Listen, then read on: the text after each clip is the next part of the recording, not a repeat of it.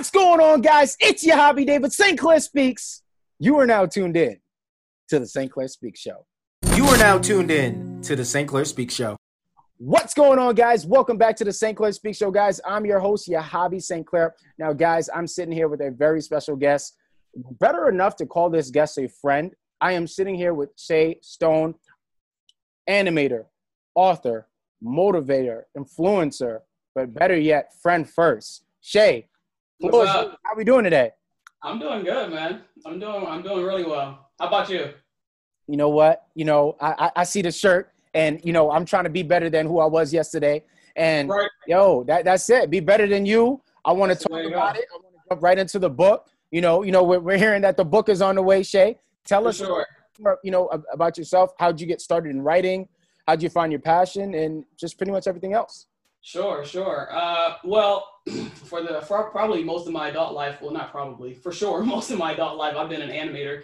And that's something I've always wanted to do since I was a child. I've always wanted to be an animator for a feature film or just a reputable company in general. And so that's what I've been. So thankfully, I've been blessed to do that for all of my life at this point. But for the last couple of years, I've actually transitioned into writing and coaching, which has been interesting to say the least, and honestly very rewarding as well.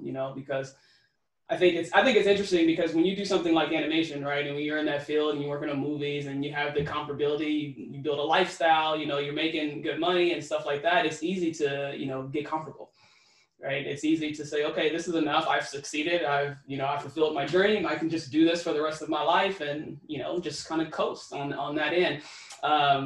And I've kind of given up all of that to, pretty much start at the base camp, right? So writing and coaching, they're both new to me, but they both encompass what's been my life's work forever. So it's been an easy transition, but it's been interesting as well. So that's pretty much the juice. The juice more so like on the writing. I like telling stories is one thing, getting into it, and also overbreaking the hurdle of writer's block. Right? I just finished writing a book.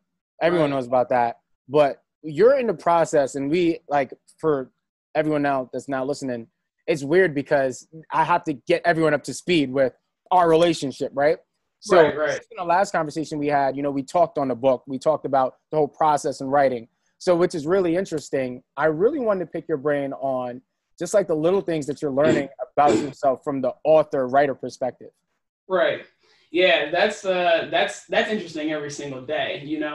I've learned so much about myself, and I think it's and I don't think it's that I didn't know about myself. I think it's more of an articulation scenario, right? And I think we've talked about that before. It's like, because when you're writing, because my book it's not really storytelling. It's more of teaching or just sharing. I'll say, because I don't want to assume that people don't know that's something that's in the book. But it's just sharing what my life work has been and how I operate, on a mental level, and how just being an intellectual and using the higher faculties of my mind and stuff like that on a daily basis, words become natural for me. But the thing is, it's been natural for me for so long that writing the book, it's been insanely hard trying to articulate how you operate on a daily basis, right? Because you do stuff and you've experienced it, and everyone's experienced it, where somebody says, oh, how do you do that, or how do you know what to do when you work out, or whatever the case is, and you're like, I don't know, I just do it. So to get to that point where you're writing a book and you're like, all right, well, I have to explain this in a way where people fully understand it. People who don't know me, right, can understand where I'm actually coming from, and to be able to look within yourself and articulate that, like that mental process that you do subconsciously, right? To articulate what you're doing on a subconscious level is extremely hard. It's fun as well. But that's been the biggest challenge, and it's still the biggest challenge. When you say I feel like it's definitely an everyday challenge. One thing that I was faced with the book, I had to break out of the mentality that, okay, I'm not writing anymore, right? It's like you're an actress, you're an actor, you're getting ready for this big movie. You guys have been shooting for about a year and a half, 2 years, but you're not that character anymore. So for me, it's like, damn, I was so used to waking up 4 a.m., 5 a.m. to write. I'm not doing that anymore. But now I'm up 4 or 5 a.m., I got to put this energy into training or whatever the case may be. So I don't, as far as just the way people view you and the perception, for me, I was a fitness professional before I tapped into all of this. you were an animator. So it's like, okay, my viewpoint, Shay, which is interesting because I think we met back in 2018. Right. I think it was back in 2018, which is like, damn, time flies. That's Right. crazy. I know, man. I feel like I just met you. Seriously, man. Like, it's been 2 years already. That's insane. It's legit. That's legit what it's been. And when I met you, you were in the animation, of course, obviously still in. So as I view you now and watch from the outside in, watching you transition from animator, writer, author, it's like, oh shoot. You know what I'm saying? Like it's really cool from the outside in because I was already fitness professional writer. Then everyone's still viewing me as that. So right. So this would actually leads me right to my next question. So you know exactly where I'm getting this. How do you break out of that? The transition of going from animator to writer. Is it you're still the same person? Do you learn to shed a little here just to take on a little bit more here? Yeah, it's actually funny that you mentioned that because you know, when you talk about writer and coaching and, you know, being an author and stuff like that, it's like you mentioned animation, right? You mentioned animation after that. It seems like it's kind of far-fetched, right? But I think the crazy thing is that animation is a big part of why I do how I'm able to do what I do, right? It's a big part of coaching. It's a big part of writing. And it's a big part of what I do because to be an animator, you have to understand things. You have to understand things on a psychological level, right? You have to understand physics. You have to understand how to read people. You have to understand body language, right? You have to understand how to be somebody else and be in somebody else's shoes, right? So you have to be empathetic. And so those are very key traits of being a good animator. And for me in particular, you know, my animation skills were more so on acting, right? That's kind of how I was known in my industry more so as an acting animator. So that's conducive to coaching and it's conducive to writing, right? And helping people because I'm able to put myself in your shoes and help you instead of trying to help you as if it was me, right? Because it's not me.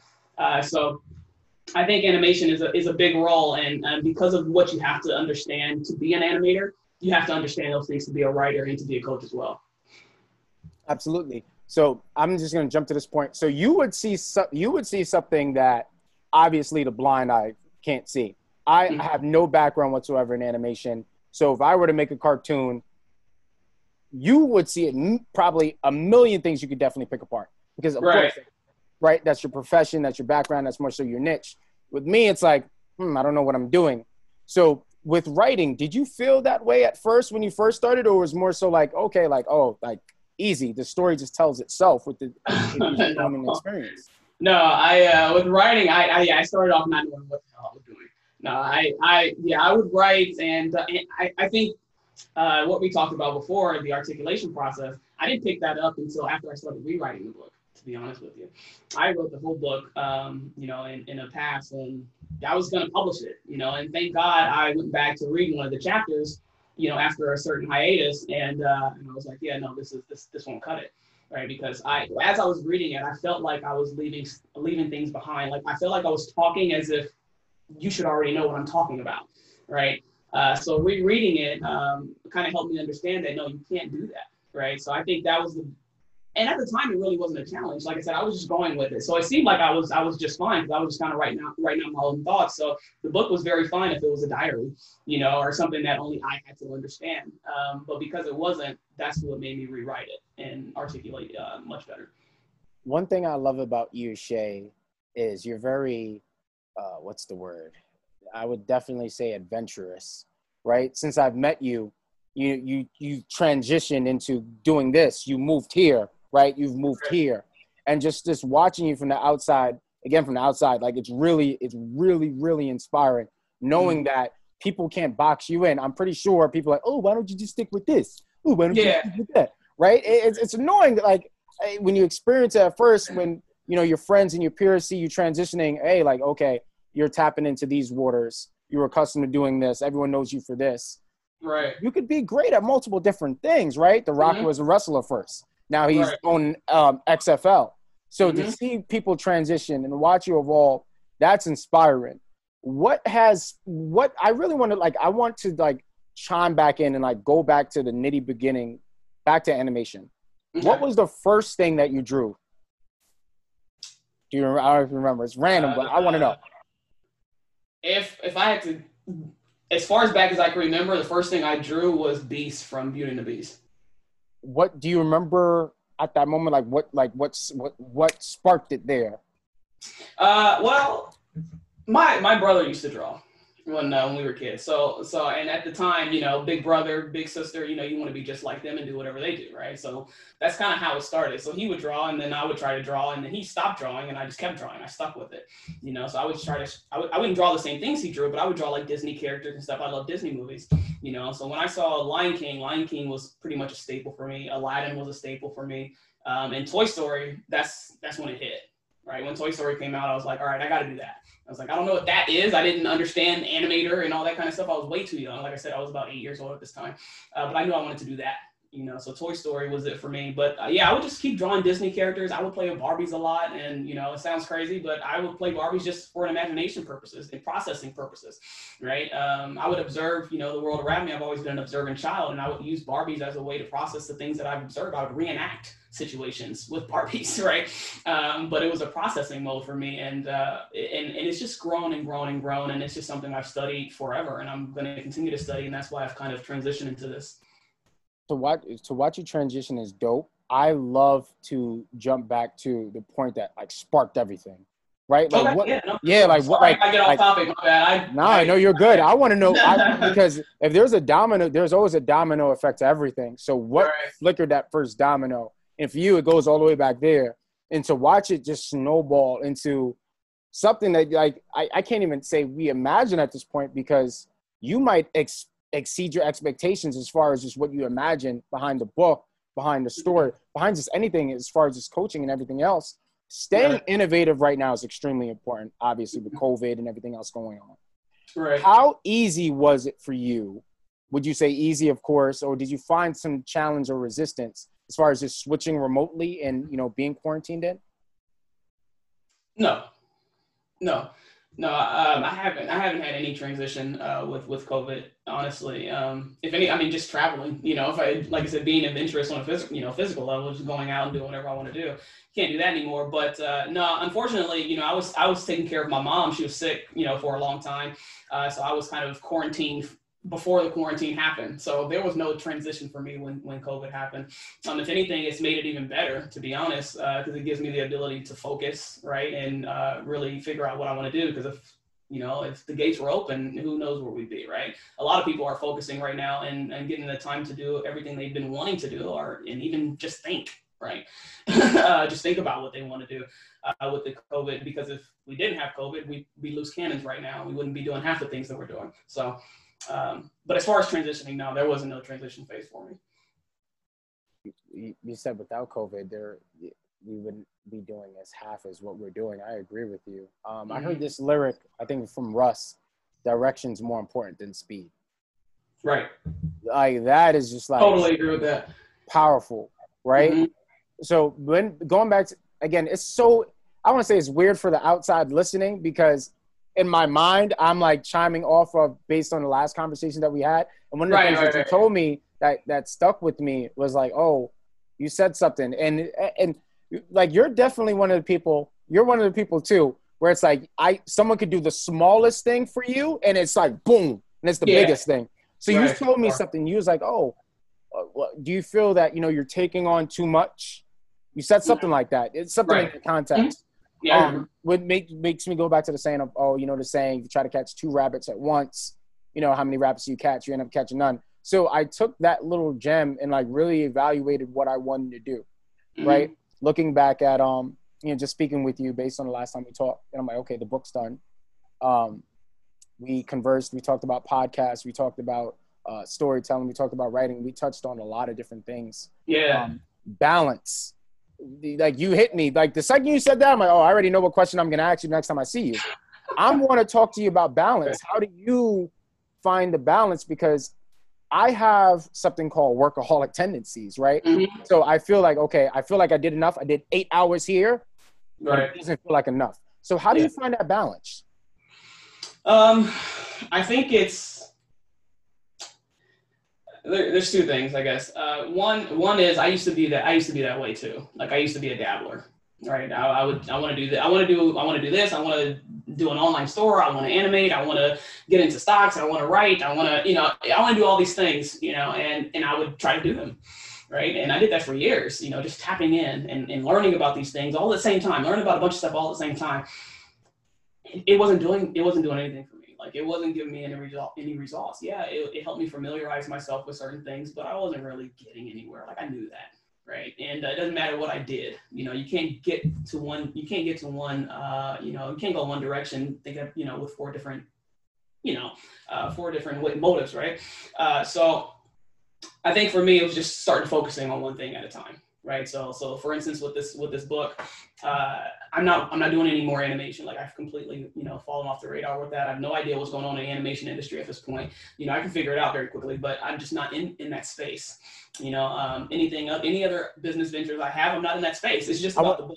I don't mean to interrupt you, but I want to stop you right there, because like, you hit a point like, yo, I'm not there. Why? I'm not where?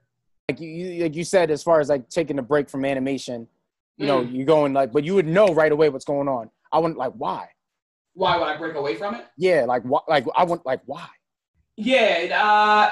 What do you mean? Like, just as far as like just not being an animator right now, or just as far as just like what made you? Because I felt the same way. The reason why I'm asking that is I felt the same exact way about fitness. I know where you're going now. Sorry. Yeah. So, I think it's just where my passion is at that right now, right? And not only just my passion, it's what I feel like my purpose is too, right? And it's crazy because it feels like I'm circling, because this is where I've started mentally as a child, right? I started in this observation mode, and I was always kind of studying, and then it switched over, and it's crazy how I've cycled through. I've completed a circle, because now it's like I went through animation. It's like I had to go through animation because of what it helped me. It expanded who I already was, right? Animation just took it to a deeper level, so where it's like, hot damn, and it's like, so now I'm back. So now I'm like, okay, now I need to just go back to studying, right, and helping. And I feel like that's my purpose, to be honest with you. I don't think I've ever felt like animation was my purpose. It was my passion, and it was my dream. It's what I wanted, but it's not what I needed to do, if that makes sense. That makes tons of sense, because that's how I feel about fitness, and we connected through there. And at the time I was doing that, you was doing animation. So for us to boom, connect, and we're talking we're on a podcast platform now, 2 years later, you really never know. It's pretty crazy to know that we were going on down the same track, and we started off on just completely different terrains, right? And God bless Kobe Bryant, man, because another thing is me and Shay, like, diehard Laker fans. So we connected from there. So that was exactly. Definitely don't want to go off guard with that, but the reason why I mentioned that was I found common ground with you then. We connected from the basketball standpoint. When Kobe Bryant passed, that touched us in a different way. But Dear Basketball was something I've been thinking about, right? With Kobe Bryant, he wrote Dear Basketball, and how I was handling the grieving process was so tough. I'm not gonna lie, it was hard. It was definitely tough. It was really hard, because it's like, you watch your superhero, right? Just go. And that one hurt. Yeah. That one definitely hurt. But I remember they're immortal. Immortal. Sorry. Yeah. I remember just like, watching like highlight clips of, his interviews. He's talking about Dear Basketball. He's talking about, the art of storytelling. Kobe Bryant's talking about storytelling. Right. And I remember this quote. My mentor told me this quote, and this was like a couple months ago. He was like, Yahavi, do not let pain go to waste. Right? So whatever you're feeling, don't let that pain go to waste. So I made sure, I'm like, okay, Kobe's gone. I got to do something with it. So I'm like, you know what? Let me write more. And that's when I really pressed out Sweats to Suits. I know you touched on something before. Obviously this was not in the question, but it's, how do you react to pain? How do you respond to pain in moments like that, in those dark times? That's an interesting question. I've always kind of been a stoic, in many ways, where, it's easy for me to remain calm under chaos. Right. And I think it's because I've realized at a very young age that reacting or overreacting, having knee-jerk reactions to situations that are overwhelming doesn't help the situation. Right. So Just understanding that I don't need to, like, for me, there's no deep underlying secret or anything like that. It's just that's the case, reacting or panicking or anything like that, freaking out, that doesn't help the situation, right? You think about it and understand and try to wrap your head around it and face it, right? And process it. And for me, like when Kobe passed, that was really tough. And for me, honestly, I was already in a tough place, with my mom being sick. So it was just like, holy moly, like that's insane. And I don't know if the pain helped me. Like you said, you were like, oh, don't let that pain go to waste. And I think that's incredibly important and an awesome quote. But for me, it didn't help me like, oh, I want to do a bunch of stuff now. Everybody grieves differently. But for me, I think it was just more of a love thing, to be honest with you, right? It was just like, and it was more of a, like I said, just understanding that we're all going to go sometime, right? And I think a lot of times we live life as if other people die and we don't, right? And so I think it just gave me a level of introspection, and just gave me more gratitude as far as processing that. But it didn't motivate me to, do as much as Kobe Bryant did or anything like that. But yeah, that's pretty much it. I just try to face it and process it and just have gratitude and figure out how to deal with the emotions more so than trying to keep myself busy, trying to, ignore it or, release it as energy, which is good. Absolutely. You don't want to, one thing you don't want to do is, I don't want to say idolize your energy as far as just like not do anything at all. Well, you don't want to suppress it either, right? Absolutely. Right. So, I mean, once you suppress your energy, I mean, we have to express the things that happens in our mind, right? We get energy constantly to and through every single day, every single moment of our lives, even now, and whatever we're feeling, whatever energy that comes within our bodies, we reason with it and things like that. And we have to, whatever impressed has to be expressed. Right. Right. And once you express it, then, you can live and be in a comfortable emotional state and a comfortable well-being. But if you suppress it, right, and that's how we get into things like anxiety and depression, and we get into a negative emotional state. So, like you said, however you do it is fine as long as you're expressing whatever that is. So let's talk about it. I want to talk about anxiety, right? I want to definitely chime in on anxiety and depression. Definitely anxiety and depression now, especially with. I didn't think that's where we're going in this conversation today, but I'm with it. Oh yeah. I'm definitely gonna I gotta latch onto those two, especially now. With the recent pandemic across the world, there was the Black Lives Matter riots and all of that going around the world these last few months. One of the things that I've noticed, well, for me, was just right away after the whole George Floyd thing was I was honestly experiencing this anxiety of, me going outside. Right. And like, wait a minute, hold on. You know what I'm saying? Like, yeah. But I had to get out of that. Right. So all of a sudden, and this is as of recent, like this is probably like 4 or 5 weeks ago, okay. It's been maybe like a month and a half. I'm outside. I'm like this. Oh yeah. Me too. It's weird. Right. So I'm learning how to, obviously, it's either handle that anxiety, suppress it, whatever the case may be, of just going back outside, right? We got so accustomed to being quarantined in. We've been here since March. Bro, yeah, I know, right? I hate it, dude. So, Shay, what I'm trying to learn is I'm like, damn, there's so many different, there's the internal, there's the external, and there's the controllables and the non-controllables. So for you, how do you handle, I know you definitely touched on, the pain, but how, in times where, you're faced with a big project, you have the book coming out, you have other projects on the way, of course, but there's the outside world. Obviously, we can't control what Trump says, right? We can't control riots and this, that, and the third. How do you respond to that? Do you have that net where you could go to, or it's like,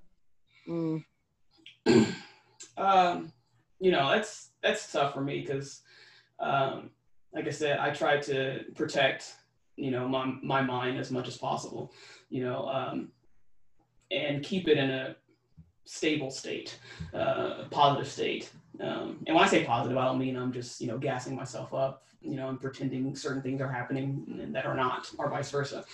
But I understand who I am, and I understand that I need a certain level of mental stability. And there's a process of how to maintain that. So what's going on in the world is huge, and especially, you know, for people like us. And with everything that's already going on, like you said, with projects and things like that, even personal matters and stuff, it gets really tough to focus, right? All, you know, 100%. But for me, I've been on this pattern for so long, where I'm trying to figure out how to. I don't emotionally involve myself in anything that's going to put me in a negative emotional state as much as possible. Okay, so with that being said, I don't ignore the things that are happening on the outside. Instead, like I said, I notice it and I learn about it and I process it, and then I'm back. I switch back, right? And in the meantime, as I switch back to what I need to be doing with my own life, I find opportunities like this where we can talk about it, or that I can express my feelings about the matter, you know, before I actually make the shift. And that way I deal with it, and then it's, you know, and it's back to it. Unfortunately, like with stuff with George Floyd, like that actually hit me pretty hard. Like that was ridiculous, dude. And I remember talking to my buddy about it for probably like 3 hours, you know, after I heard about it. And but at the same time, it's like you could obsess yourself about it. I know a lot of people do, and it's just like you said, everybody deals with things differently, right? But at the end of the day, in my mind, I can obsess about it, I can stress about it, you know, about that situation, and situations like that. But it's not going to do anything for me, you know. And it sounds kind of selfish, I guess, but we can really get into if I think about, and not even just George Floyd, if I just think about us, right? If I just think about my own safety when I walk out of my house, you know what I'm saying? And it's something that I have to worry about, right? All the time. I could drain myself, right? On an energetic level. It's just like, and I can send myself into depression if I think about it long enough, right? So knowing that, I think it's important not to, right? People are handling it, things are getting handled, you know, processes are happening, and then you can do whatever you can do in the privacy of your own life to make sure that you're spreading the word and spreading awareness to other people, you know, without it ruining your own psyche. I mean, definitely emotionally detaching yourself from a scenario like that. I mean, it's definitely hard to. It's extremely hard to. Right. Extremely hard to. And it seems incredibly selfish too, because it's like, oh, something big is going on that's bigger than you. And like, you're absolutely right, but at the same time, nothing's bigger than you, right? So that's the mindset that we have to go in, and it's struggling at times because, you know, like I said, you know, you don't want to be that way, but at the same time, you have to be that way, and you have to know when to make that cut. You know, and that's a big part of, I mean, even how people deal with problems in general. You know, you have to know, like, and it's another testament to animation as well. You know, because animation, you're never done, right? And that's how it is in the creative mode. You know, any creative medium, writing or anything like that. You know, you're never really done, but you have to understand when it's done, right? You have to understand when it's okay, right? To shift into something else. All right, it's time to do another project, right? One of my professors used to say, you can't polish shit. You know, so, and his meaning was not that it is shit all the time, but it is what it is, right? And it doesn't matter how much you know, paint clear nail polish on it, nothing's going to happen, right? It's going to still be the same. And you got to get rid of it, and you got to know when you shift your focus back. So with animation, that's a really big thing, is understanding when the shot is done, no matter how much better you think you can make it, right? And it's the same thing of how we deal with our problems and how we deal with situations that happen outside of us, like, you know, BLM or violence or any kind of other violence that's happening in the world, politics. You know, you have to know when it's cut, right? And yes, sure, if somebody wants to call you selfish for doing that, that's fine. But that's an important role in making sure that we're, you know, fulfilled and stay mentally stable and, you know, continue to be the leaders of our lives and understand who we are. It's like protecting your energy from yourself in a sense. Right. Yeah. Right. Sure. In some cases, you know, we are our worst enemies, right? You know exactly what you're strong at, but you also know your weaknesses as well. Right. So I was telling my client this yesterday because he said something in a joking matter. I'm like, all right. I'm like, I'm going to leave you with this quote. Don't underestimate your strengths and don't underestimate your weaknesses. Because I'm strong in a lot of areas, but my weaknesses could take me out like that. Like no one can take me out, but me? Your weaknesses, for sure. Absolutely. Your weaknesses are your triggers, right? Your weaknesses defined you, really. You know what I'm saying? Like, because your weaknesses, like I said, it's your trigger point. And once we're triggered, many of us, we're in a reactive state. You know, we're not thinking anymore, right? So our consciousness and all that kind of stuff. Now we're just acting based on our paradigms, right? Which is just our habits, just what we do. We're in a reactive state. We're not making any decisions, right? So your weaknesses, like you can't underestimate them. You have to understand your weaknesses more than you understand your strengths, because like I said, because when shit goes south, you have to make sure you don't either. Like you don't go with it, right? I completely agree with you. Understanding your triggers and what gets you into a reactive state and gets you acting out of your mind or thinking out of your mind is more important than, relishing in what you're good at. One of the things that you definitely did, you honestly, you kind of exposed a couple of things for me, like as far as just my weaknesses, right? Accepting criticism without feeling offended. You're the first person I presented my cartoon with, right? I'm like, I think this was like a year and a half ago, 2 years. I can't remember. I presented my cartoon. I wrote up a couple of episodes and a couple of scripts. And I had to learn how to take your criticism without feeling offended. And like, okay, this is what I rather then honestly 2 years later I seen the value from it, right, because I'd rather you tell me this than me on Front Street with something that makes absolutely no sense, right? Exactly. So I had to look at that and like, okay, that's a weak area for me, right? Why do I feel a way if someone's critiquing my work? Right? I want my work to be critiqued in some ways, right? Absolutely, we want our work to get critiqued. I'm stepping in shallow waters. I don't know, this is foreign words to me to begin with. So from the writer's perspective, I'm like, okay, how could I become better? But I needed to understand your mindset, and this goes back to what you just said maybe 10 minutes ago, from the animation standpoint, from your mindset. So I overthought that one so bad. I'm like, yo, Shay, you sure? And it had me, yo, Shay, I kid you not, I can't make this up. You had me I was at a point where I was questioning, is this good enough? Right. Am I good enough? Good. Can I actually write out a cartoon?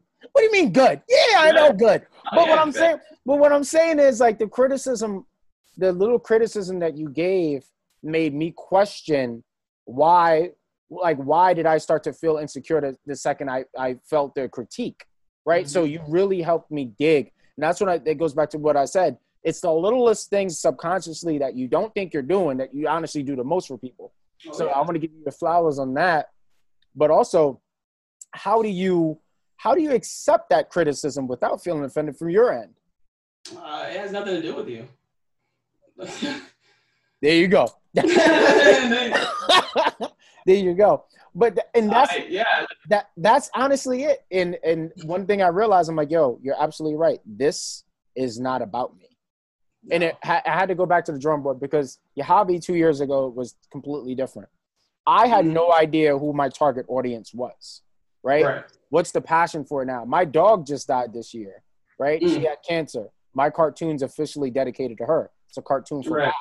Now it has a little bit more, it has that firepower behind it. It has a little bit more passion and spark behind it.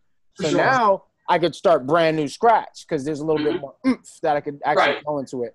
So before, I was just kind of throwing something at you, and it was really special for anyone that's of course, listening in. I met Shay back in 2018 when I was working at Lifetime Athletic. But one thing you don't know, Shay, I actually met, I believe her name is Nancy White, if I'm not mistaken. I met this writer, because you know how it is in Westchester. Yeah. So I met this writer. She used to work for the Magic School Bus cartoon. And she wrote out a couple episodes. Oh, nice. Yeah. You know about the tennis courts? You know how they had the tennis courts over there in the corner? Right. Yeah. We had you know how they had the complimentary session? I was giving everyone a complimentary session. So we sat down, and this woman's like 90, 95, 96.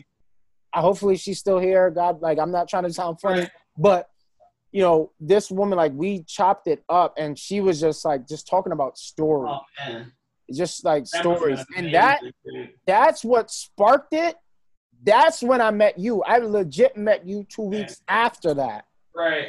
I met you 2 weeks after. That's crazy, man. I think you was trying to do, I think it was a fitness challenge or something like that. You started working out. Yeah. You was leaning up too. Yeah. Tell us about that, Shay. Tell us about your health and fitness. No, for sure. I see you though. Come on, hey, yeah, man. Hey, listen, I'm trying to come back, man. It's been rough. It's been rough lately, but it's coming back for sure. I've actually been juicing for like the last couple of days as well, just trying to get down a little bit. But my health and fitness is crazy. It started about 5 years ago at this point. And it's crazy because I used to be super unhealthy, man, like super duper, like just I was much bigger, you know, and then I also used to smoke cigarettes. I used to eat like crazy, you know, and it was just really bad. And then back in 2014, my dad passed, right? And everything just got worse from there. Like, so I was smoking even more. I was drinking a lot of beer. I wasn't doing much. I was just, you know, just kind of in it, right? Just not at no activity level or nothing like that. And it just got even worse. So I think I hit my heaviest during that stage. And it was really tough. And then luckily, once my dad actually passed, what happened was the day before he passed, I was in Walmart, okay? And I was there getting him some shirts or whatever he wanted at the time. And I slipped in Walmart. Like there was a puddle and I slipped on it. And the way I went down so slowly, but I went down like trying to make sure I don't go down. So my knee did some weird stuff as I was actually falling, right? And it was like a weird slow fall, definitely weird. But anyway, so you know, long story short, you know, I talked to, you know, Walmart and all this other stuff, and I wasn't working at the time. And, you know, and then my dad ended up passing. So I'm like, oh, now I don't even have time to deal with this right now. Right. So what ended up happening is because I didn't have time to deal with it as far as Walmart and going to the hospital or going to seeing a doctor and all this other stuff, I had to deal with my dad. So my knee just got actually worse. So it actually really, it swelled up like crazy. You know, it got to a point where I couldn't extend it. Right. And if I would sit static for a little while, I couldn't stand up. Like it was just something weird happened to it. And I'm not sure exactly yet, but the moral of the story is that was my pretty much initiation into health and fitness, because I didn't have insurance at the time. I wasn't working or anything like that. But I knew, I remember sitting on my stairs crying, thinking, damn, I'm only 25. And I'm never gonna like be able to like walk normally again. Like my knee, and like now my knee's just messed up for the rest of my life. And I was just like, nah, that ain't gonna happen. Right. So I just got like on this crazy binge to like, I started researching health and fitness and like it all was dedicated to my knee at first. And then it just expanded, it just blossomed from there. Like, and honestly, this knee is complete, like it's 100% healed. And it's been like that for ages. It's actually my better knee, which is pretty crazy. But that was my introduction into health and fitness. And on top of that, I actually used to get sick like every single month. Like my immune system was completely garbage. Like you can bank that I was going to get sick every month. It didn't matter what was happening. And I think now, I don't even remember the last time I was sick, you know? So pushing myself into health and fitness because of what happened with my knee has been a little game changer for me, for sure. And of course, when I met you, that's when I was kind of reaching that peak. No, you were definitely, I swear I caught you at the right time too. Yeah. Yo, just with health and fitness, I'm just now getting back into it myself. So right. I feel this like entire new respark. Shay, I feel great. I'm not eating red meat. Oh, you look amazing, dude. Yo, I feel good. Like good, I feel really good. I'm I'm only weighing 139. Like I'm at 139 right now. Yeah. I got I got a bike. I bought a bike off of Amazon. I'm up every morning, 5 a.m. doing my 30, 40 minutes. I roll my bike out on the deck. I do something and I'm good. I don't even, my style of training is different now. Obviously, I don't have the access to the weights. You know, the gyms are closed. So I'm just doing a little calisthenic routine, a little cardio in the morning. How are you able to keep up with, you know, with your routine, with your projects, with everything else? Are you still, you know, managing that consistency as far as just training, even at home? Right. So, yeah. So when I moved into this house, I actually built a gym in the garage. So, yeah. Oh, hold on now. Hold on now. Yeah, hold on. Let me see. Right. Yeah. So yeah. No, I got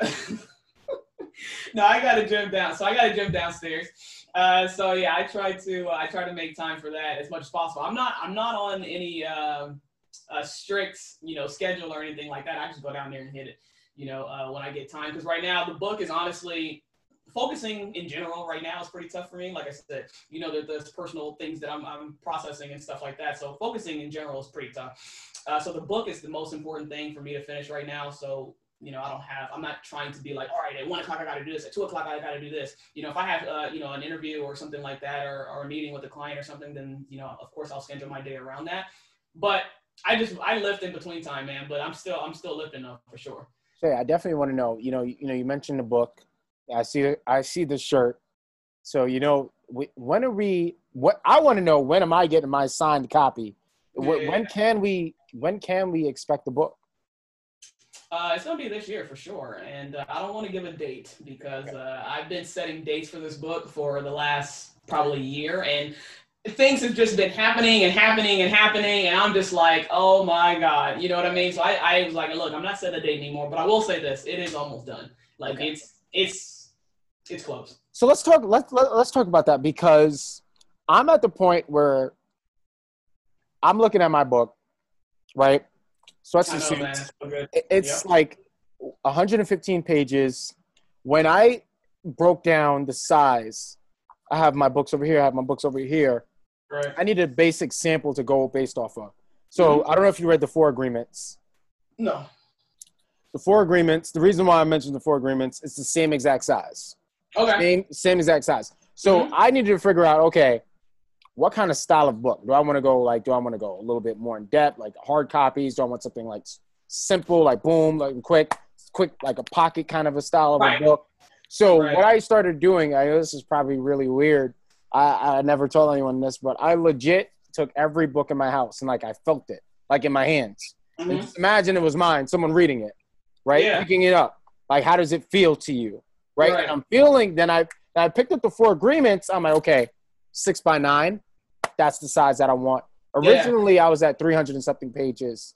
Then when I went through it, and which makes me go back to what you said, you know, you read one chapter and you're like, oh, okay, this is not it. Right. I was battling something for months, Shay, about how long should a book be? There's no rules to it, right? There's legit no rules to it. I was putting so much more pressure on myself. No one was expecting all of this from me, by the way. Right. No, this book, it got to be 600. I didn't expect a book from you either. Yeah. Right. Like no one, but that's the thing. No one's expecting that. I actually started writing this book back in 2018. Like, it's funny because right before I worked for Lifetime, I was working for my older brother doing timeshares. Right. And on my way to the job, I started writing this book. I was taking like a MTA or something like that. But it started in my notes in my phone, and it evolved from when I was working at Lifetime. It went from me being on my phone in the corner by the tennis courts. That's what I was doing in my breaks. That's what I was doing in the break room. So I was getting prepared. Everything prepared me for this specific moment. And to definitely cross paths with you is very special, especially even talking about a book. Yeah. No, if I knew what I knew now, there would be a lot more that I would change. Yeah. And I think that's just a human thing. And I think that's just who we are. But forgive me if I ramble. Going back to the point of your book. I'm always rambling. Going back to the point of your book, I was definitely faced with anxiety because I was putting it on myself. Because like you get in this album mode, right? This creative mode, and you're so good. And the thing is, you're so like, you know what I mean? And it's hard. How do you break out of that? Yeah, it's tough. No, there is a lot of anxiety. And you know what's so funny? I'm going through a lot of anxiety right now because I don't even know if it's anxiety. It is a form of anxiety, but it's just like, because right now I'm writing the first chapter of the book. And that sounds crazy because the second book's almost done and now you're writing the first chapter. Well, there's a process that I wanted to go through, right? So now we're at the homestand, and I'm just like, wow, like, because you think about, okay, when someone reads your book, once they read the first chapter, you better get them in, right? You got to get them in. All right, so you know what you've talked about in the rest of the book. People are going to read the first chapter, and that's going to pretty much tell them, you know, if they should continue reading or not, right? So that's been giving me a lot of anxiety the past couple of days because I've been writing. I just started writing the first chapter, right? And that's been crazy. But I need to. I think what I've been doing is just, you know, trying to act like, of course, it's not. right? It's not it. But I've just been writing like crazy, and I kind of went back, and it's funny how you mentioned the train, right? You started writing on the train and just writing your thoughts down every time you came across it, and I think that's where I've kind of went into with this chapter, right? Because I knew that I was having anxiety with that. Like, this is the first chapter, I got to make sure this, and this, and I was focusing more on that than just writing, right? Like I have the other chapters. I kind of went back to what you said, where I'm just like, all right, well, just go back to the base. Like, just write your thoughts. Just write it. Don't worry about if it makes sense right now. Just go ahead and write whatever you feel, what you wanted to put in this chapter, right? So that's what I've been doing, and it's very interesting how every chapter that you write in the book, and you can tell me if you feel this way as well. Every chapter that you write in the book, you feel like you need to process it a little different, or go about it a little bit differently, because we're in a different subject, right? It's like you're talking to a different person, right? But life is the subject, right? So the subject's the same, but you're talking to a different person, and life is different from their perception, right? And so the chapters are kind of like that too. So the chapter, so the book itself is life, but then each chapter is like each individual person. I don't know if I'm making any sense on that. No, you make perfect sense. You need to approach it differently, right? So that's been very interesting in writing these chapters, because I would say this is different, the way I'm handling this chapter, but honestly, now that I'm thinking about it at this very moment, I've approached each chapter like that in a different manner. It's just this one, it sticks out more because I'm like, this is the first chapter, it better be good. But honestly, I approach the other ones just as differently. As far as just like from the emotional standpoint, definitely writing a book, you definitely get emotional. Writing this book for me has been an emotional roller coaster, because I'm touching on some stuff that I haven't talked about in years. Right. Obviously, there's like something like, so how do you, your personal stuff, right? Right. So for you, how do you disengage from that? Do you take time? It's like, okay, chapter 3 was heavy, right? If it's an emotional chapter and it's heavy, do you just keep on going? Does that help you? Or do you just like, I kind of need this break right now? I think it's different for me, because like I said, yours is more so not a like autobiography type of scenario where you're kind of talking about your life and how you've gotten through situations and stuff like that, which is phenomenal. Where for me, it's more hybrid, right? it's more like I said, sharing and teaching, and then there's of course bits of myself in there, a lot of bits of myself in there. I talk about my childhood, I talk about my mom, my dad, and situations like me being in college. I talk about finances and how I used to think about finances versus now, and so there's a lot of stories in there for sure. I talk about my family, and stuff like that, my ex, because all these things are a part of my life, but it's not an autobiography, right? It's just sharing that story as an example. So with that being said, I don't think there's a chapter where I just felt like it was too much for me right now, as far as being too heavy, because I don't really go into too much to where it's like, like I'm not going to talk about the entire process of my mom being sick and ultimately passing. I don't talk about that in the book, so it doesn't get heavy like that, if you know what I'm saying. I might mention some things here and there, like, oh, when my mom was sick, this was happening, but then we get back to what we were talking about, right? We get back on board. So, but I will ramble and say this. There is a chapter that I just finished, and it's the longest chapter in the book, right? And it's insane, and I had no idea that it would be this long, but I couldn't shut up. Like it's just like I just couldn't. Like, I love it. Yeah, and I'm just like, dude, like I didn't plan it, and it's crazy. But I think the biggest part of it is because this is how I operate, right? So that was the chapter, and I tell my buddy, I'm just like, yeah, I think that's why I ended up so long, because I had to make sure people understood this, right? In the most brief way possible, quote unquote, but I had to make sure they understood where I'm coming from. And if I'm telling you this is how I operate, now you understand, okay, I can feel it now. At least enough, right? Where you can kind of translate it into yourself. So I would say that was the heaviest thing, but not emotionally. It was just like, this is heavy because I need to make sure this makes sense. Definitely. I agree with you 100%. Definitely. I mean, it really depends on, how much you wanted to pour in. Right. Obviously, I'm pretty sure there were points where you're like, oh, should I put this? Then you're like, nah. Yeah. I did that a couple of times. I ain't getting that. That's a little too much. Right. So it's like, so wait for the documentary for that one, man. Right. So for like there's the writing perspective, and obviously before you're a writer, you're a reader, right? Reading your book, holding your book in your hand is obviously going to be a complete different feeling. Oh yeah. Do you have intentions to read your own book? Yeah. I mean, I'm gonna have. I have. God bless you, Shay. I am like, I can't do it. I can't do it. Like, I can't. No, I have to, man. You have to reread it because you have to know if the message is coming across the way you need it to come across, right? True. Like, I have to read, especially like, like I talk about, of course, in my book, I talk a lot about, your mind, the higher side, using the higher side of your mind and understanding it, and how to build awareness and things like that, how to concentrate, right, and so if you're discussing things like that, you have to reread it to make sure you didn't overlook anything, because if you have somebody who's really trying to transition, they need to know exactly how, and they don't know you. So for me, I have to read over and over and over again. Like I'll write a paragraph or 2 paragraphs, and then I'll go back and reread it a couple times. Sometimes I'll even record myself reading it just to hear it back to me, right? So I've been like kind of nitty gritty with this book thus far, which is another reason why it's taken even longer. But tell me, first, I have 2 questions. First question is, you mentioned that your book was 300 pages at first, right?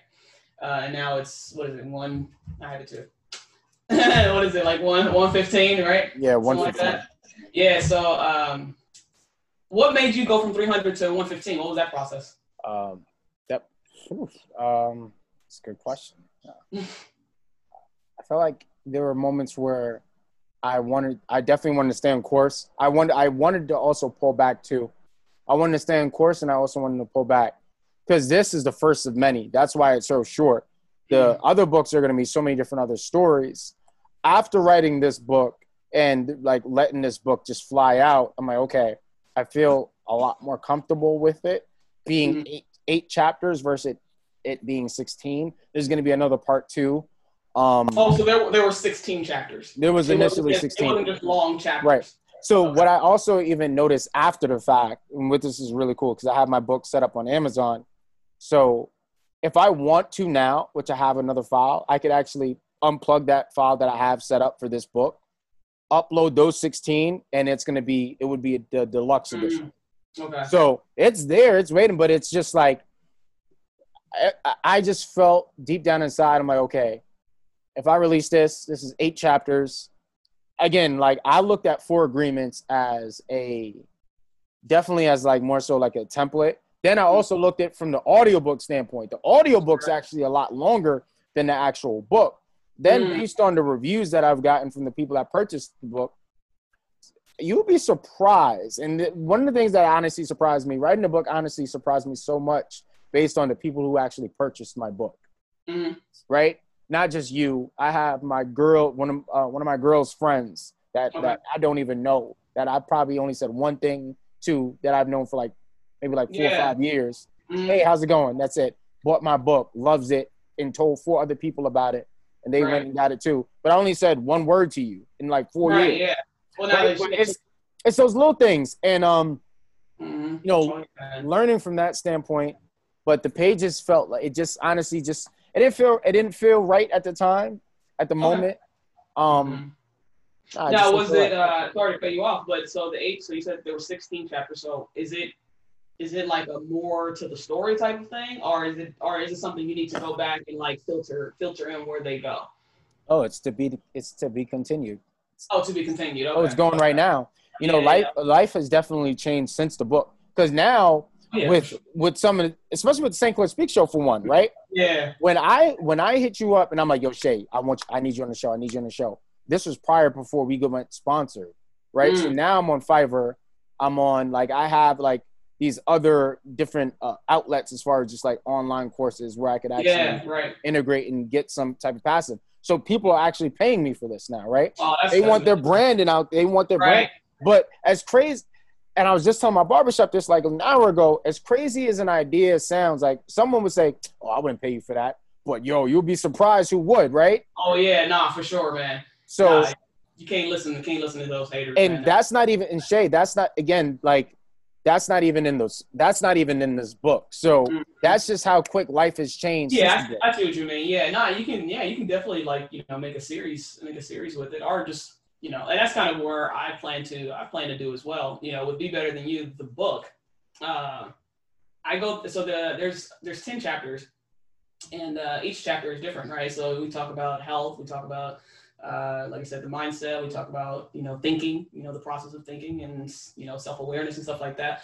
And I told one of my buddies, I said, yeah, each chapter is for something completely different. I said, but I could write a whole book on one chapter, right? I was like, I can write a whole book just on gratitude, right? And having gratitude and understanding, what that does for you, right? I can have this whole book on self-reflection, so it's kind of, I see what you're saying as far as like not going the full mile, right? And just kind of, okay, well, this is the first one. Let's see how this goes, right? Get your feet wet and kind of understand what your process would be, right? And get a rhythm. It was driving me crazy, Shay. It was legit driving me crazy. Oh yeah, no, for sure. It was driving me. I was going, no, I'm so serious. Like, and I touched on this like maybe 2 episodes ago. There was a rush of like, another thing was a rush of success, right? So I had that happening. Yeah. I had everything. It was just coming so fast, Shay. And it's like, and it makes me just think about Dave Chappelle for a second, where it's like he took that break from his show and he took that hiatus. Right. It made like I had to go ghost. I'm like, yo, I can't talk. Yeah. I can't talk to no one. And you text me something. You text me like, I think like in a joke man is, oh damn, like you didn't reply to my text. But even like that, like it was Shay, like I even turned my phone off because it's like it's like there's the St. Clair Speak Show, there's Hustle Hav, and there's your hobby, right? There's God, right? Like there's that too. So it's a lot, right? Exactly. Everything happens so fast. Oh yeah, so fast. And the days start to go by even faster, man. That's something I've definitely realized, and it's crazy because it's like, all right, well, Shay, like, you're writing the book, and and you're doing like, like I do like the Instagram, and I write articles every week and things like that. So you would think like, on a surface level, you're like, all you're doing is writing every day. Like, how come you don't have time to do this, and this? It's like, man, you don't understand how much energy that takes. Because outside of writing, there's also living, right? And there's also other things that you have to worry about. And like you said, even being a dad, if you have kids and stuff like that, it's like the day goes by really fast when you already have something that takes a lot of your energy. That's why I mentioned even before with working out, it's like, yeah, my gym's downstairs, but sometimes I don't even hit it in a day because I'm just writing, or I'm in one of those spaces. Have you ever been in a space when you were writing where it's like you wanted to get the book out, right? Or whatever it was, or you just had trouble with a certain chapter, and whether you have a writer's block or you just feel like you're not in that space yet to write, do you ever just like kind of negate yourself from doing anything else until not even until you get into that space? But it's kind of like, I don't know, I'm like this, and I've been like this with animation too, where I kind of punish is a bad word, discipline. I'll say discipline myself to where it's like I'm not doing shit else until I get to a point where I can get to where I can start this again, right? Absolutely. Continue, right? Like I'm not, so even if I can be writing and I can have a writer's block, or I can just be saying I need to write, like I haven't written anything today, I need to write something, but I can't, like I'm sitting here and I just can't think. I'll just sit here. I'll just straight up sit here, and I'll watch videos or, whatever to try to help myself, get into a mindset, but I'm not going to do anything. So a whole like 2 hours can probably go by where I'm just watching videos and I'm just kind of reading stuff and, or I'm just sitting here in my own thoughts, where you could say, well, that 2 hours, you could have went to the gym. It's like, no, because if I go to the gym, it's going to put me into, it's going to completely take me out of that mindset. Right. So being that this is what's most important to me, it's like, well, I'm not doing shit else until I get back to this mindset, right? Until I get back to this point, into this space where I can continue moving forward in the direction where I'm trying to go. I don't know if that's ever happened to you before, but that's been my normal for a long time. It's interesting because it happened. Like, again, it's like just everything's just happening so fast where everything goes back to what you said. Everything comes back full circle. Mm-hmm. A couple months ago, we was in the studio. Former personal training client of mine, Lynn, hooked me up with the whole St. Clair Speak Show setup in studio where I was recording the audiobook and doing all that stuff. But there was a time period where I'm recording the audiobook and the video book at the same time. And I'm like trying to go, I want to say word for word for chapters, but to start each chapter over, and I got to sit there in front of lights for like 40 minutes to get this right. And like one of the things that Pete told me, he left me with this gem. He was like, you know what? It's better for you to just take 5, take 10, and us just start from the top than me just trying to fit in where I was before. Because if I'm trying to pick back up 20 minutes in to a 40-minute runoff on a chapter, I'm going to be here all day. Right. It was time consuming for the entire team. It just really wasn't working out, and it was stressing me out. Right. So did you, so I'm all over the place. Did you finish the audiobook? Absolutely not. No. I'm Shay. I'm still here struggling. Yeah. No, I can imagine. No, as far as energy, man. It's so funny. I said because with my book, I told you like sometimes I'll write a couple paragraphs and then I'll read them back to myself, and that is something that I do, but I do not do it often. So but I did do it recently, and it's so funny because the way the sound in my house was set up at the time, I was just sitting on the couch writing, and then I was like, oh, let me record. But it was like the way it was echoing and stuff, the sound actually sounded pretty good, like studio type stuff. I have no idea. But so I recorded it, and because I heard how quiet it was and how echoey and, kind of studio like it was, I was like, let me read this for real. All right, let me not just like, kind of thing. I was like, let me actually read it. And so I did, and I sent it to like, a few of my close people, and I was like, check it out. They were flabbergasted. They were like, dude, like you gotta read your book. You know what I'm saying? Like you gotta come out with an audio version. Like this is what's gonna do it. This is what's gonna sell it. And it was kind of crazy to me because I was just like, I never really thought about reading it or, and as far as an audiobook, I was thinking, I'm gonna come back to you on that. And as far as audiobook, I was thinking have somebody else read it, if anything. Right. But because I did this little thing for fun and I sent it to them, they were passionate about it. They were like, no, dude, I'm not kidding. Like you gotta do an audiobook and you gotta read it. Like there's no way out of that. I swear to God, I felt like I told you, like, I'm like, yo, Shay, I feel like we had that conversation before. Mm-hmm. I was like, you said you was going to get someone to do it. I'm like, no, Shay, it's not the same. You got to do it. Yeah, like my buddy, like my best friend, he was like, nah, dude, like, I'm not kidding. Kind of thing. But it's just so funny, though. But I want to ask you, like, did you know, like, you were going to, first of all, did you know you were going to do an audiobook? And second of all, did you plan to read it by yourself? Or did you ever consider it? I'm a speaker. You did. It was a no-brainer. Yeah. It was for me. For me, it was legit a no-brainer, but it was just the quality. The reason why it's not done yet is because of the quality. And the audiobook is honestly it's a different. I won't say a different territory, but that's another hurdle that I'm with now, where obviously the quality has to be A1. You listen to audiobooks. You're not supposed to hear trains. Yeah, man. I just love audiobooks, man. That's the thing. I don't like reading. I'll do audiobooks all day. And the audio, it has to be good. And and it's so crazy that you talk about it, the energy, because I was thinking just with the little snippet that I recorded, I was like, that took some energy, because the way you have to read, right? Because you're, like I said, you can't just be like, well, this is about this. You can't just be blah, blah, blah.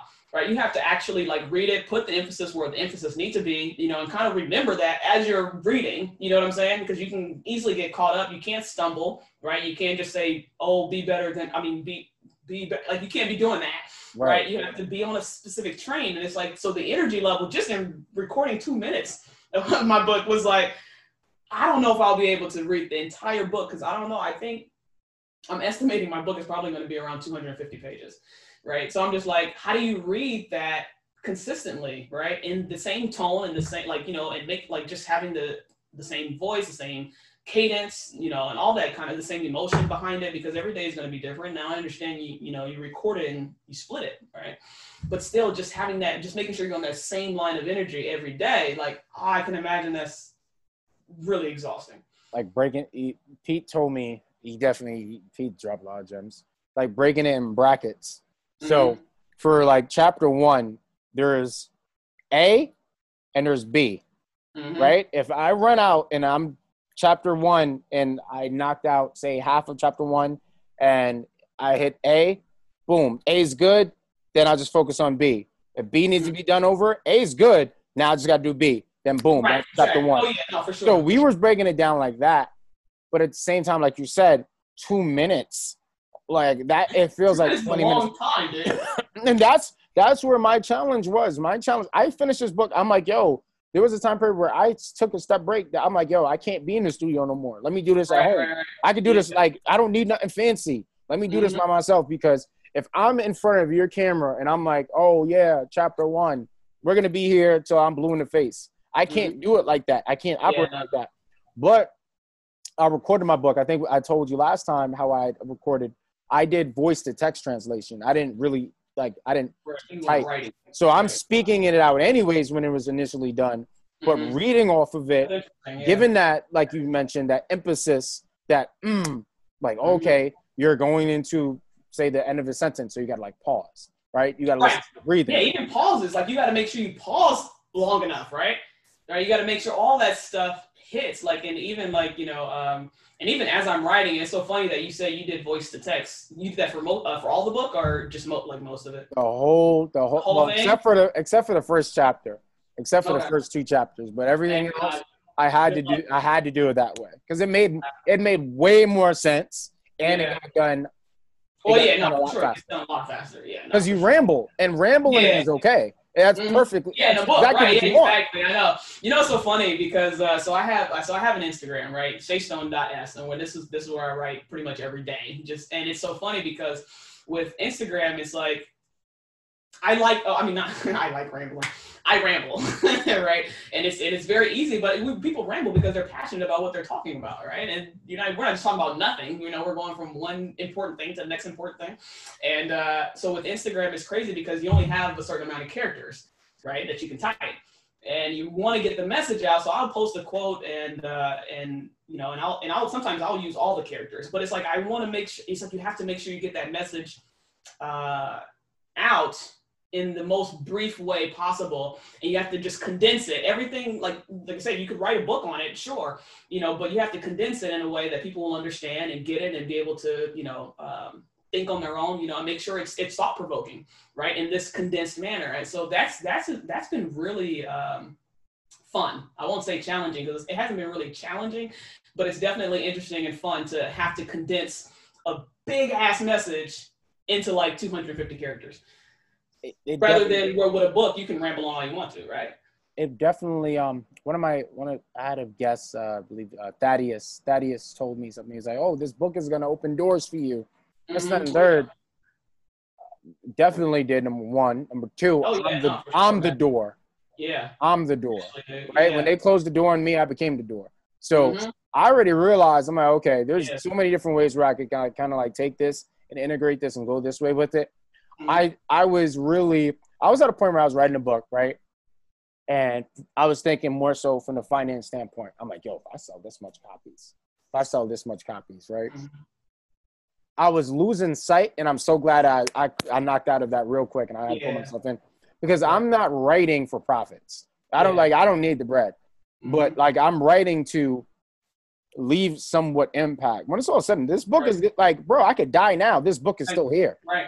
Like that's my impact. That's our impact, right? We're authors, we're writers. So even writing this book, like something small is writing, like you said, articles every day. I'm on LinkedIn with it. I've got my articles on LinkedIn.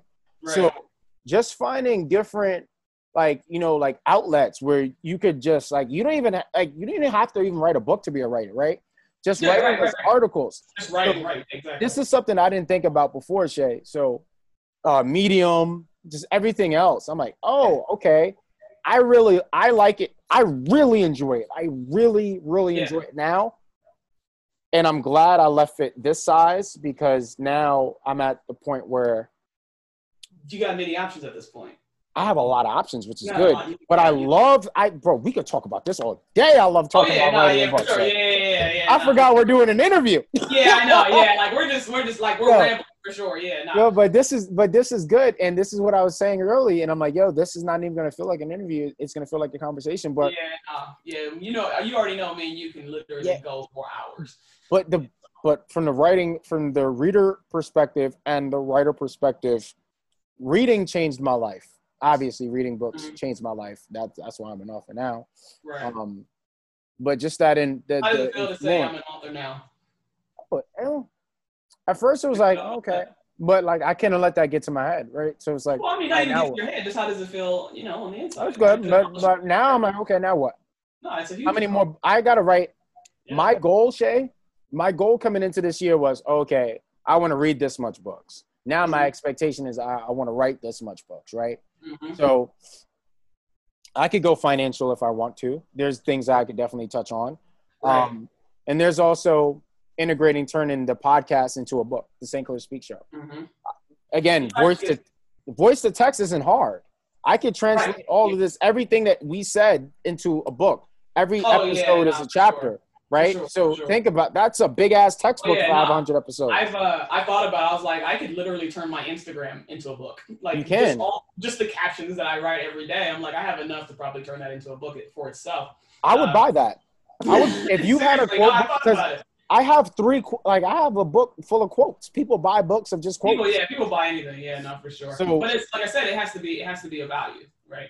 And I think it's important that you say, you're talking about you were thinking about finances, when it came to your book and stuff, and it's kind of a testament to, and you had to get out of that, right? And it's kind of a testament to, like I said, the transition I made, from animation versus what I'm doing now with writing and coaching, because it doesn't pay. It doesn't pay nearly as much, right? And animation, it's like, okay, yeah, I can get comfortable there, traveling, living the life that I want, having the kind of freedom that I want with scheduling, making six figures. Like I can get comfortable in that, and I would still be considered successful, right? But with writing and coaching, it doesn't pay like everybody else pays, and I'm probably working even more. I'm exhausting myself. Writing is way more exhausting than animation, if you can believe it. You know what I'm saying? And but I am getting paid, and I'm getting paid because I understand that this is what I need to be doing, is helping people, and that's more important than chasing finances, right? Finances will always come when they need to. You'll figure it out. But it's great that you pointed out that this was more so your purpose, and this was more important to you, and it wasn't about profiting. Right, because when you focus on if that's all you're focused on, then you're not gonna deliver anything of value, right? Because that's not where your heart and your head's at, And it's also a testament to why I'm being so intricate with this book, because it's like I want to help as many people as I can, and that's why it's important for me to make sure every paragraph I reread to make sure that it's coming off that way, so somebody can help themselves, pretty much. Not for me to help them; they can help themselves. When the release of this book, definitely, when you do anything, you're gonna have, there's support and there's always gonna be resistance. Mm-hmm. I'm not gonna sit here and knock anyone for not purchasing my book. To each its own. To the people that asked me about like books in the past, like, what books would you recommend?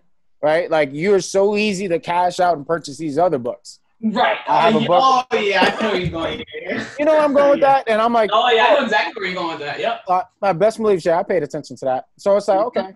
But like for me, again, it wasn't from just a financial standpoint. It's like, okay, like, what do you expect to learn in this book versus Sweats to Suits? Like, because there's definitely things that I touch on in this book that you can definitely take away, that you can learn, that, So at first, like, it was like more of like an ego check. I had to check my ego. Back to what you said. It's not about me, right? Right. But then I'm like, wait a minute, hold on. It's not about me, and how even like you support or you don't, it is what it is. But I didn't write the book with the initiative of, getting it out. I just wanted to get the message out that you can transform your life with the power of a thought, right? When I was doing this, I was working for my older brother, doing a job. I was miserable. I was at a point where I had 11 cents in my bank account. I was financially messed up. My daughter was. You remember when my girl was pregnant, Shay? You remember that was dope.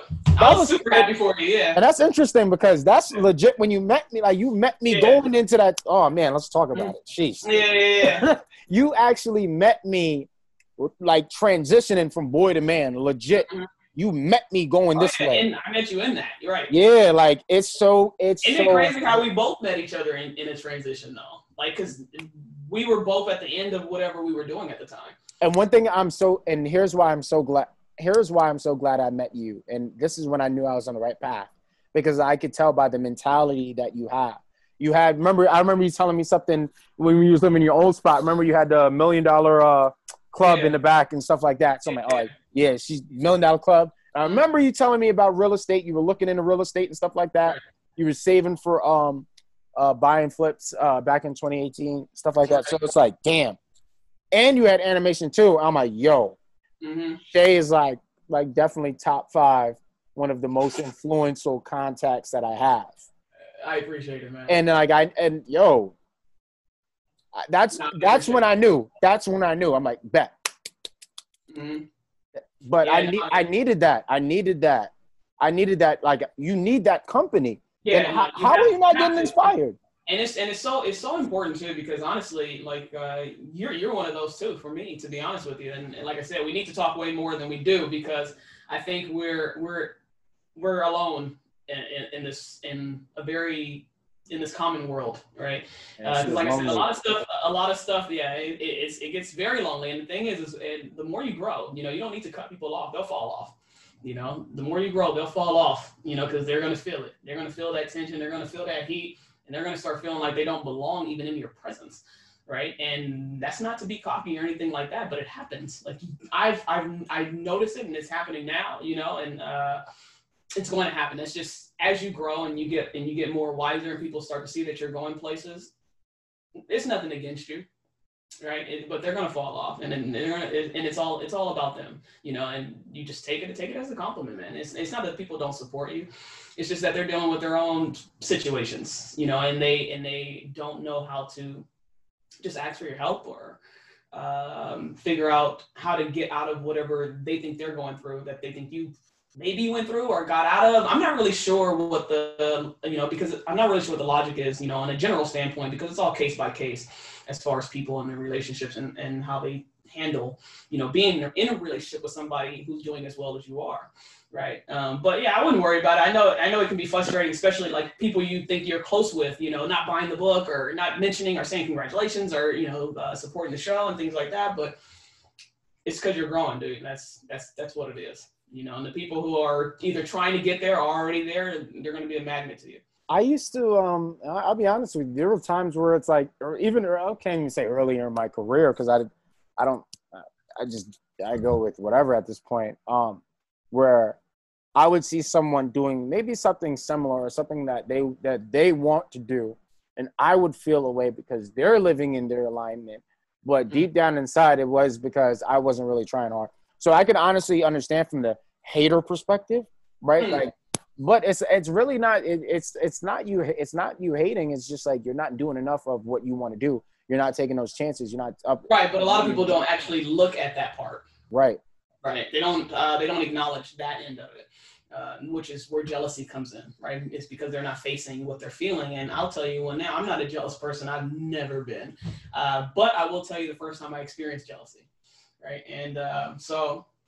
My mom has raised me to be very pure-hearted, sometimes by default, like she's even told me before, like you might have to just act mad sometimes, right? It's just so people don't take advantage of you and things like that, right? Because it's very hard to get me mad. You got to really try. That is a good oh man, your mom, woman. I got to use that. That's for sure. It's like you just gonna have to act it, and I think when it comes to people. Like supporting you or anything like that. It's like, for me, when I experienced the jealousy, I've always been a supportive person, right? And so before I got into feature films, I was working in TV and games, right? And this guy, buddy that I love, and he got into Pixar. Right. And this is while I was still, working in games. I haven't actually gotten to feature films yet. I haven't had my breakthrough. Right. And and I love him dearly. And he got into Pixar, and I was extremely happy for him. So he wrote like an announcement about it. And I was just like, holy shit, like that's amazing. We actually started at the same studio in New Zealand. So, me and him go back. And I was just so happy for him. And I really, truly was. But I also felt something extremely weird happening, in my body. And I didn't understand what that was because, like I said, I'm not that kind of person, and I asked my mom about it, and it was important to me to understand this. And I just felt something weird in my stomach, and throat felt kind of weird. And I was just like, but I'm actually happy for this dude. I'm like, why am I feeling this way? And she was like, what, are you jealous? I was like, I don't think so. Like, I was like, maybe. I said, I don't understand. I said, I am happy for her. And she was like, you know, you're probably jealous. You know, she's like, you just need to do what you need to do to make sure you know, get where you need to go. What do you analyze what you're doing, right? And all this other stuff. And I was just like, okay, yeah, just switch all that back to me, right? All this energy that you're feeling about this person and why they are where they are, well, circle that right back to you and figure out what you're doing and how can you get to where they are? How can you get to where you need to be, not where they are? Because you're not supposed to be where they are. You have to understand timing. You have to understand that, you know, everybody's story is unique. You have a unique destiny, which is another thing Be Better Than You is all about too. It's just that we get into competition and we get into these, you know, healthy competition is great. As far as, you know, healthy competition is conducive to success, of course, but competition generally leads to comparison, which if you're going to compete by comparison, then you're going to lead yourself to self-destruction, right? So Be Better Than You is about competing within yourself, right? And raising the level of competition within yourself. So with that, it's like whatever you feel, wherever you want to be, you understand that you have your own unique destiny and you're not going to end up in the same destination as anybody else, but you can circle all of that energy that you're feeling as far as how that person got there to how you can get where you want to go, right? So that was the lesson in that moment where I felt something in my stomach, where I was feeling jealousy, but I was truly happy for this guy. But I circled it back and everything, and I processed it and analyzed it and got through it. And ever since then, I mean, I've never had that situation. I've never had that again. I told my mom, I was like, man, I can imagine people who are like haters, people who are just constantly envious and jealous. And it's like, damn, like I can't imagine feeling like that all the time. Because I remember what I felt, and I've never felt it again. And I was like, I can't feel that way again, right? That made self-development and personal development for me even more of a thing, right? It expanded it even more because I was like, ew, like, you know, like you can't live like that, man. Like no wonder people are so depressed, you know. And it's tough when they get into a situation where they see someone like you know, growing and trying to do things, right? Trying to figure it out. And they can't hit a like button, or they can't, you know, share your story, or they can't buy your book, or they can't, you know, support your show, or just tell you, hey man, like I think you're fucking doing great. You know, you look great too. It's like, holy hell, like what are you not doing? You know, like gas people up, like that. Who cares? Like what? It has nothing to do with you, man. Thanks, Shay. Right? Like, you know what I'm saying? Like I don't mind doing that. You already know that's how I operate. Like I'm not here for that. Like you know, it's like, no, man. Like give people jealousy and just circle it right back to yourself. Jealousy is I definitely have my stories of jealousy, man. Mine just definitely just come back from my childhood, man. Growing up fatherless and adopted, right? You know, as a kid, like you witness, like for me, like jealousy started at a very young age. So it's like I kind of like grew up a little bit more of a chip on the shoulder, a little bit more envious of.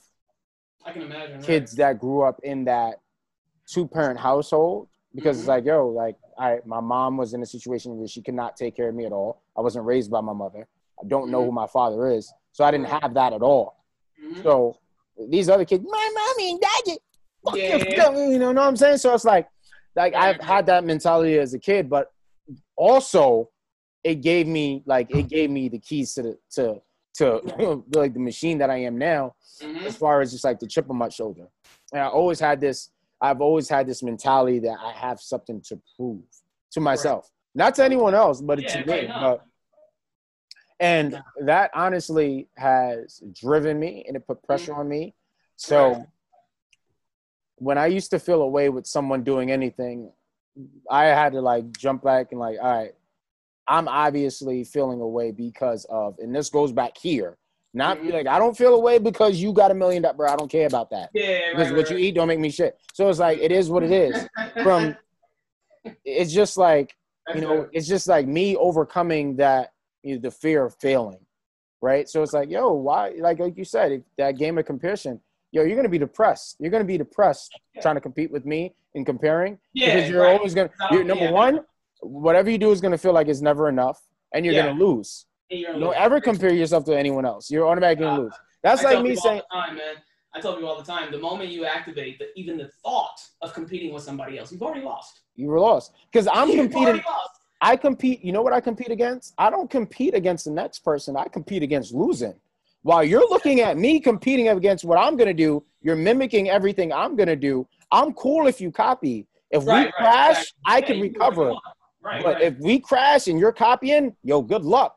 Because it's just like the stock. I'm gonna dip and grind but that's just been my mentality on just like handling because obviously there is that crabs in a bucket mentality. You obviously experience that whenever you're doing something successful. So yeah. Mm-hmm. Oh yeah, no man. I think it's incredibly important. And yeah, but, you're rocking it, dude. And like I said, just keep grinding, man. I got to use that analogy that your mom said, man. Just like by that default, that's powerful because people take my kindness for weakness, right? Oh yeah, no, me too. Yeah, no, for sure. It's like I don't have the energy to get mad. Like and like I said, it could be just of what my life's work has been, right? Like I said, I don't feed into anything that puts me in a negative emotional state, right? And I can sense when something will, right? You feel it from a mile away. So it's like being centered and focusing on being stable in that. It's like you can't get me mad, especially if you're trying to, right? It's like you actually get cut off if you're trying to, but so that's what she would say. It's like, well, you're gonna have to act mad, and it's gonna take a lot of energy out of you. But if this is what you want, if this relationship, or maybe if it's your girlfriend or whatever, if you need to teach that person a lesson and you don't feel like they're gonna learn it just by you being in your natural state, well, then you're just gonna have to get uncomfortable for a little bit just to make sure that they understand and they respect your boundaries, right? So yeah, that's something. And you know what, I experienced a lot of jealousy, not through myself, but when I got out of college, because my first job was in New Zealand, working for Nickelodeon, right? And it happened 6 months after I graduated. So I experienced a lot of hate after that, like a lot, and it was, like I said, for me, I've always been somebody who's happy for other people, right? And like I said, there's no intimidation, it's more admiration when it comes through my lens. So I assumed as a child, everybody did the same thing. Like, why wouldn't you be happy for me, right? So it was very confusing to me when I got the job in New Zealand, and I went and I started, and I would tell people about stuff. Like I wasn't bragging, I was just excited, right? Just like, oh yeah, like today's my first day or whatever. Like, oh, first shot published, or oh, I'm going to New Zealand. Like, holy crap! Like even just that, right? I'm about to work for Nickelodeon. Like it's just excitement, right? And then you start to feel that silence, right? You start to feel, people trying to distance themselves away from you, or like people were telling me somebody told me like I was on a high horse and all this other stuff. Like, oh, you think you're on a high horse now? And I'm like, do I though? There they go. I didn't dude, I literally didn't understand it, and I was confused. I was just excited. So I remember asking my mom. She was an integral part in how I operate today. But I remember asking her, like, why would people feel this way? I was genuinely concerned. I'm like, dang, like I thought these, I knew they weren't friends, but I'm just like, dang, like why wouldn't you be happy for somebody who's doing something this big? Like I understood how big it was because it was big for me. You know what I mean? Like I've never been outside of the country. This is my first job. I've only been out of school for 6 months. Like, all this other stuff. So there was just so much going on. I'm like, how do you not get happy for somebody? And that's what she told me about, feeling jealous and envy and how people just, as you grow, you're going to understand that people are going to fall off. You're going to figure out who's your friends and who's not. And you're going to figure out even more so who you need to involve yourself with, right? And you shut everything else out. It has nothing to do with you, right? And once you figure out that what somebody is doing, their behavior has nothing to do with you, then you stop having anything to do with them, if that makes any sense, right? Because what you're giving me right now has nothing to do with me or what I've done to you or what I'm doing or where I'm trying to go. It all has to do with what you think about yourself, right? So at that point, what you're doing right now, interacting with me, has nothing to do with me. And so I don't have nothing to do with you, right? I can't involve myself with you anymore at this point. I think for me, with success, it's funny because I used to be the kid that used to get teased in high school, picked on, right? Mm-hmm. So it's like, oh yeah, best believe it was tough for a couple of people, right? The little skinny kid, right? Turned mad Brocky, right? Boom. Like girls never gave me no attention back in the day. Oh my God, look at him. Look at him. Oh, look at him. Oh my God, look at him. Right? So it's like, so for me, like, again, there was all that. And I had to remember, okay, I'm not that person that I used to be, but this is me now. So like, I wasn't like jealousy, right? Yeah. Jealous of me, right? So I look at it like, damn, okay, I really got to be doing it. I really got to be doing. Right. So, but that jealousy for people to be so obvious about it, right? Right. It's like, okay, well, you really got to be doing something. If you're this obvious about it, where you can't even like cap yourself, right? You know what I'm saying? You can't even play it cool. Like you're acting outside. You're acting outside of your mind right now in jealousy. Like that means like, yeah, you're really bothered, man. Yeah, and I noticed. I'm like, you know what? I'm like, okay, yo, that's pretty dope. I bet I'm here now. Let's keep on going. That's when like honestly say that like that's when I knew, because I'm like, yo, the pessimism, the jealousy, none of that's not gonna stop. Yeah, it ain't nothing to do with nothing. It ignites me, and the fact that I know that you hating and you not like on purpose, is like, oh, okay. Now I'm really really gonna crush. That's a whole nother level, man. Hating on purpose. And it's like, okay, like doing this podcast is dope. I'm honestly excited about this episode, because this was the last free one, but this goes on the record, right? On just everything else that I'm doing and that I'm finding joy in. Like, I love what I do. Like, does this feel like I'm working? No. Yeah, no, exactly. That's what it's all about, man. Finding that passion, dude. Your passion and your purpose. You'll never work another day in your life. Another thing is like, yo, I saw Joe Rogan's getting 100 million off his podcast, right? Not a shot at Joe Rogan whatsoever. This is not me taking a shot at Joe Rogan. But if I'm like, okay, if he's getting 100 million, I could get 100 million. That's not me insulting Joe Rogan whatsoever. That's what anything, man. But that's just me saying, like, all right, if he's getting 100 mil off a podcast, I could get a couple mil off a podcast too, right? Because it's all personality.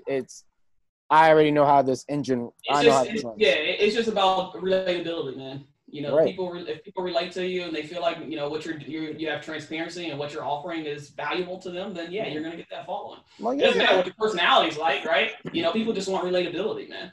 You know, of course you can't be boring, but you know. Yeah, that and you know, people are investing into it. You know, there's obviously I'm touching different waters, but even like my first initiative when I started this podcast was to help my guests like get whatever they want to promote, whether it's their brand, their business, or product out there. Right. I didn't think of the possible networking gateway of doors of opportunities that would open up, the access that I have to people. Does it get scary sometimes? No, don't get scared at all. Because someone even asked me, what if I interview someone I don't like? People work with people for years that they don't like and don't say shit. I got to deal with you for an hour? Okay, you know what I'm saying? Like, that's not bad. Like, you know what I mean? And you're paying me. So it's like, I win either way. No refunds. So it's like, that's my analogy on that. But from the business standpoint, the podcast has me really just like really thinking, and I have all these other business affiliates now. So it's exciting. That's great because you, like I said, you get to talk to other people and, you know, offer even more value to your followers and things like that, right? And I could tell you how I got in this position, Shay. I remember this day like yesterday. This was me working at Lifetime. I was my daughter. This was like a couple weeks after my daughter was born. I was talking to my manager at the time.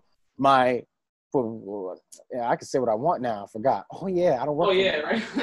I am HR. Yeah. I was working for this manager, and he said, "Well, Hobby, we can't give you part time. We hired you as a full time trainer." Shay, when I say that was it, that was it. That was my last day. That was legit my last day. And the funny thing is, I cannot hand on Bible. Right. On my way to work that day, I was at the red light, about to make a turn, going into Lifetime. I was behind a white van at the red light, and it said this. It said, "Faith works." I seen that. That was the sign I needed. I quit, never went back. Oh, yeah. 2 years later. You got to have it, man. Like a year later, actually, things elevated, a whole nother level. Oh, yeah. Faith is it, man. That's how I've operated. That's the premise that I've operated on my entire life. But that's how I found my faith. That's legit. Like, it's like, I don't want to say that like it set me up, but it legit set me up because I met you, and it's not even just you, but I met you. What you don't know is I met you, and I met a couple of other influential people along with you. Exactly. And people come with messages, and you meet certain people in certain seasons. The season I met you in, I was getting prepared for it. Yeah. Does that make sense? Oh yeah, no, for sure. So once I'm like, oh shit, like Shay, and I was already in talks to myself about a cartoon. Then I'm like, Animator. Then you was like, oh, you're doing real estate. Right? Yeah. Things just started to piece up. I'm like, Ease up, right? Yeah. No, that's how it happens, man. That's when you know that you're on the path that you need to go down. Right? I can't even say I manifested you because like you were obviously already on your way there. Mm-hmm.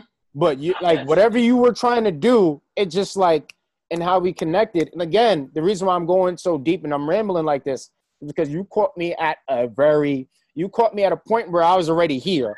Yeah. I was at my lowest. I didn't even know who I was then. Right? Mentally, I was lost. I thought I was this, but I was not. I was trying to hold on to fitness, and it was a sinking boat. Yeah, and I think it's one of those things too. And I go through the same thing with animation. It's like you feel like you have to keep going with it just because that's what you said you wanted, or not exactly. Like, oh, this was my dream, and now I'm doing it. And animation is, like I say, you can easily get comfortable in that, and then you start to have a battle, right? Then the battle begins, right? Because you're like, I love it. I guess maybe some married people go through that, right? With their husbands or wives, like, yeah, I love this person, but I'm kind of like bored of this person too, right? I just feel like we're not compatible anymore, right? There's something missing there, where it's like so animation, like I always love animation, and I will never let it go, right? And I have ideas on how I'm going to manifest that, but it's just not like that lifestyle, like being at a studio and working on a movie and director reviews and all this other stuff and thinking about shots. And it's like, yeah, I like that stuff and I loved it like hell at the time, but this is not where my life is anymore. And I'm battling because why would you leave that, right? Why would you leave this? It's fine. Like you're doing good, but fine ain't fine. Right? Like my passion is over here, and people think I'm absolutely nuts for what I'm doing now. Like, I have a house in Temecula, and because I did that on purpose because I just wanted to be completely isolated, right? I've always been that type of person. I do my best when I'm completely alone, right? And if I need to venture out or people come here, then we do that. But yeah, I moved here in the middle of nowhere, and I'm not doing animation. Like, I just talked to a buddy the other day, and he's like, "What? Like you're writing, like you're not coaching, like." So you're not going to do animation like anymore? And I'm like, well, I mean, I don't know. Yeah, probably not. But I don't know if I feel like doing it, because you never know when it's going to come back, right? Like I say, you're still working out. You're not working as a fitness trainer anymore, but you're still working out. Like you still love it. So it's like, no, I can't say I'm never going to animate again because I might want to do my own thing, right? But right now I have to answer the call that is helping, right? That is writing and coaching, and you can't worry about the finances, man. You're writing on faith. That's the last thing you need to be worried about. Absolutely. That is extremely powerful. And another thing is like people, I kind of wrote this quote a little while ago, people judge your life based on what chapter they walked in on, right? So they meet Shay the animator, so they expect you to be an animator your entire life. That's not the case. Right. And it's crazy because like some of my peers, like they'll say like, you don't want to be an animation director, you don't want to own your own studio, or even maybe some family members said it, I remember my mom's sister said it a long, long time ago. She was like, you should want to be the CEO of your studio. And I was like, why? Like, because that's what you want me to do? Or that's what corporate America has taught you? Like, no, that hasn't been in my desires. Like, I didn't desire to be an animation director. I didn't desire to open up my own studio or be the head of a studio. I don't want that. Like, that's not what I want. Yeah, sure. If you thinking about the money or anything like that, it's like, okay, sure, they might make more money and they have more, creative control, but is that what I want? You know what I mean? Like, do I want it that way? And when I thought about it, and I actually did give it some consideration, like, oh, do you want to be an animation director? Do you want to own your own studio? And when I thought about what it would take to get there, I wasn't interested in putting in work, right? And that's when I knew I didn't want it, because I'm not a lazy person.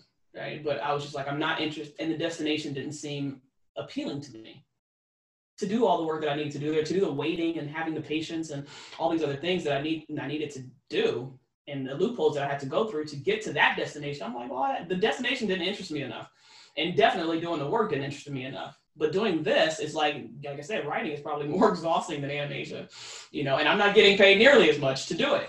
But this is what I want. So that's the call I'm going to answer. And that's when you knew. You knew by then, and that's when you know. That's when you're not working. Right. That's why I said finances don't matter. The finances will come. right? Oh, Like yeah. just continue to bring value. You just continue to do what you need to do, right? And the finances will come. You'll figure it out, okay? Because people who do what they want to do and they ride on faith, it's there, right? Yeah. How to market this is there, right? How to make this, you know, into a thing is there. But, you know, I'm not working, you know, in the sense that, you know, other people are. But if I were to strive to be an animation director or strive to own my own studio one day, I would be working, and I don't want to work. I'm too lazy to work. You know, I'm too lazy to do anything I don't want to do. Okay, so all my effort is to put into what I want to do. Absolutely. And if there's something that you want, you go after it full steam ahead. You go after it full steam ahead, and you might have, like, you know, and some people say, well, do you have the money? Do you have the capital? Some people may, and some people may not. But it's not about what resources you have. It's about how resourceful you are, right? With what you have, you know, and if your faith is big enough and you're passionate, your purpose, and you understand that, and you know what you want, you know where you are, and you know where you want to go, you just need to focus on being resourceful and get there. Just focus on getting there. The rest is going to come. Trust me. Right? Because if you're that crazy to go after what you want and money is not the reason why, you're not crazy enough to forget about the money, if that makes any sense. Makes so much sense. No, it makes so much sense. You know, and there's another thing. I mean, another thing you got to realize is, you know, there's money that you have to leave on the table. My daughter loves Moana. We watch a lot of Moana. Oh yeah. Great. Very good movie. A lot of good gems. The crab in the movie talks about, you know, they run to everything that glitters, beginners. Yeah. But just like that little line is like, a lot of people, oh yeah, that's a big gem. A lot of people run to a lot of things that glitters. Real estate being one. I actually ran a real estate really quick. But one thing I've learned was, oh, just because it's glitters don't mean it's glittering for me. Right? So it's like, yo, so there's some things you have to leave on the table, right? And in some cases, rejection is protection. So one of the things that I realized in real estate right away. Redirection. Yeah. One thing I realized with real estate right away, and I'm like, oh, hold on. Like I was hungry for it. Yeah. I'm like, nah. You know what I mean? It was like, nah. Because I'm like, wait a minute. Because I could get it here now. I could get it here now. And I'm glad that I left it on the table because I was chasing, like, with that, like, obviously you're thinking money, and I'm not driven by that. Like, I'm going to get money regardless. Like, like, I don't even say as cocky as that sounds, but, bro, I've been selling candy when I was like 14, 15. You figure it out. Like I say, you'll figure it out. I've hustled my entire way here. So it's like, bro, I'm going to get my money regardless. Like, real estate, right? Yeah. But there's so many different ways of, you know, making money, but I want to do something I love, right? No one, like you said, you were doing something, you were making six figures. Someone from the outside would say, why would you stop? Oh yeah.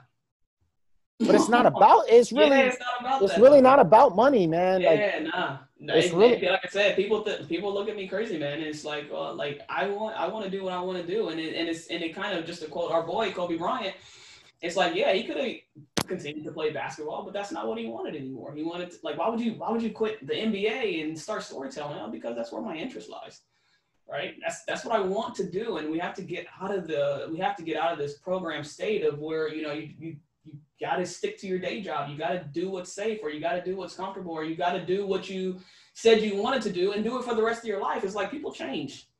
Right. You know, and it's like you have goals, and you have, you know, people think you have destinations. Right. And it's like, but that's, your goal never really stays your goal, because the process, you're going to grow, you're going to sprout. Right. And your goal is going to change as you continue to grow and as you continue to go in the direction that you want to go. We have a direction that we want to go. We don't have a destination, right? The destination is death, right? There's no destination, right? You live life and you relish in your experience, and you go and you grow and you figure things out, and you try to live a fulfilled life as much as you can, doing the things that you want to do, right? That's the goal. So, and the goal never stops. Like I said, it's just like animation. It's just like with writing. It's just like any creative medium. Your life is a creative medium, right? And you just keep going with it. There's no final destination. You just keep growing and going and doing what you want to do ultimately. And if that doesn't fit the career that your 9 to 5 that you've been doing, or what you said you wanted to do, or whatever, then it just doesn't fit. You don't need an explanation for it. I can't imagine, but going back to you talked like, oh, I could show you my next move and you still wouldn't see, what I got coming. Yeah. So it's like, I'm looking at, like, I don't want to say I'm looking at you, but I'm definitely looking at you and I'm like, yo, like, Shay, you're like, as far as just like your potential and like everything what you're doing is freaking inspiring. The fact that at any given point in time, you could like mix animation and writing. The fact that you have that in your arsenal, that is just like, you are a force to be reckoned with in this game. And if they don't know who Shay Stone is, they're gonna definitely know after this interview because yeah, man, this one definitely lifted me up. Energy is contagious, and I pay attention. Yeah. I pay attention to how I feel when I speak to people and how they make me feel when I talk to them. And I don't get inspired that much, right? Mm-hmm. I don't get inspired that much, but definitely like this one was definitely this one definitely had a good. I really like this one. Yeah, this has been a fantastic conversation. I really enjoyed this one because I connected with you on so many different ones, especially where I asked you about people boxing you and expecting you to do animation for the rest of your life. Like people think, oh, can you train me? No, I'm not there anymore. Right? So it's just like, oh man, like this was just like real raw. Those are notes. Definitely want to talk about if you want to just give us a little bit more information on the book, Be Better Than You, when to expect it. I know you mentioned no date as of right now. Right. Definitely look forward soon. Yeah, Be Better Than You. Yeah, that's the book title, first book that I have coming out. It'll come out this fall. Like I said, no date, but it's coming. It's close, and I'm really excited about it. Be Better Than You is a movement, man. It's a lifestyle. Like I said, it's a calling to raise the level of awareness, raise the level of competition within yourself, and create a community of just intellectuals, man, and just and streamline it in a way that's conducive to success and whatever you think that is, right? Success is not all about money. It's about doing what you want to do and progressing in that direction. You could say, Bill Gates is successful, and then you also say Martin Luther King is successful, right? One's a billionaire, one wasn't, right? But they're both successful. So that's what Be Better Than You is all about, is just focusing on ourselves. And the book is, I'm excited because it's going to be a foundation for a lot of different things that I plan to do in the future, which is why I have to get it out as soon as possible. But for now, I'm on Instagram, and I post on Instagram daily, and I have plans for that. We're going to start. I have a team working with me, and we're going to start, introducing a variety of different things to help people, hopefully. And like I said, the website, I write articles every week just for fun, and there's going to be a bunch of different things going. It's just exciting, and I'm at the base camp of it right now, and I'm not rushing it. It's no rush because this is going to be a lifetime. So. I'm excited about it. But yeah, the book, look for it this fall for sure. But for now, go follow ShayStone.s. And I'm looking forward to a book signing copy. Yeah, you already know. And a shirt. I'm a Smedium. Yeah. And a shirt. You already know. I'm gonna need this sign though. Like I don't understand. I don't even. What's so crazy? Right. Honestly, COVID honestly has been a blessing because prior to this, I was getting ready for a TED Talk in California. Oh, really? This was, Shay, this was supposed to be my quote unquote big break opportunity. Yeah, you're fine, man. Yeah, now I'm fine. I'm totally fine. But it's still postponed. It's still postponed. It's still gonna happen. That's dope. I'm definitely looking forward to that.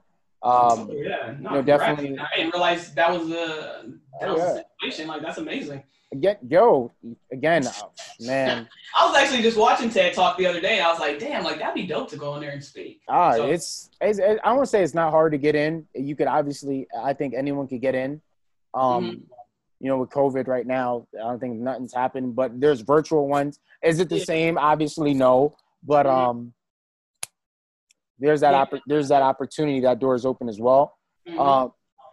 Shay, definitely, thank you again for this interview. Thank you for your time stepping on the St. Clair Speak Show. Guys, you can stream all episodes of the St. Clair Speak Show on iTunes, Spotify, Google Podcasts, Breaker, Radio Public. We are now coming to Facebook and, of course, YouTube. This is the St. Clair Speak Show. What's going on, guys? It's your hobby, St. Clair Speaks. You are now tuned in to the St. Clair Speak Show.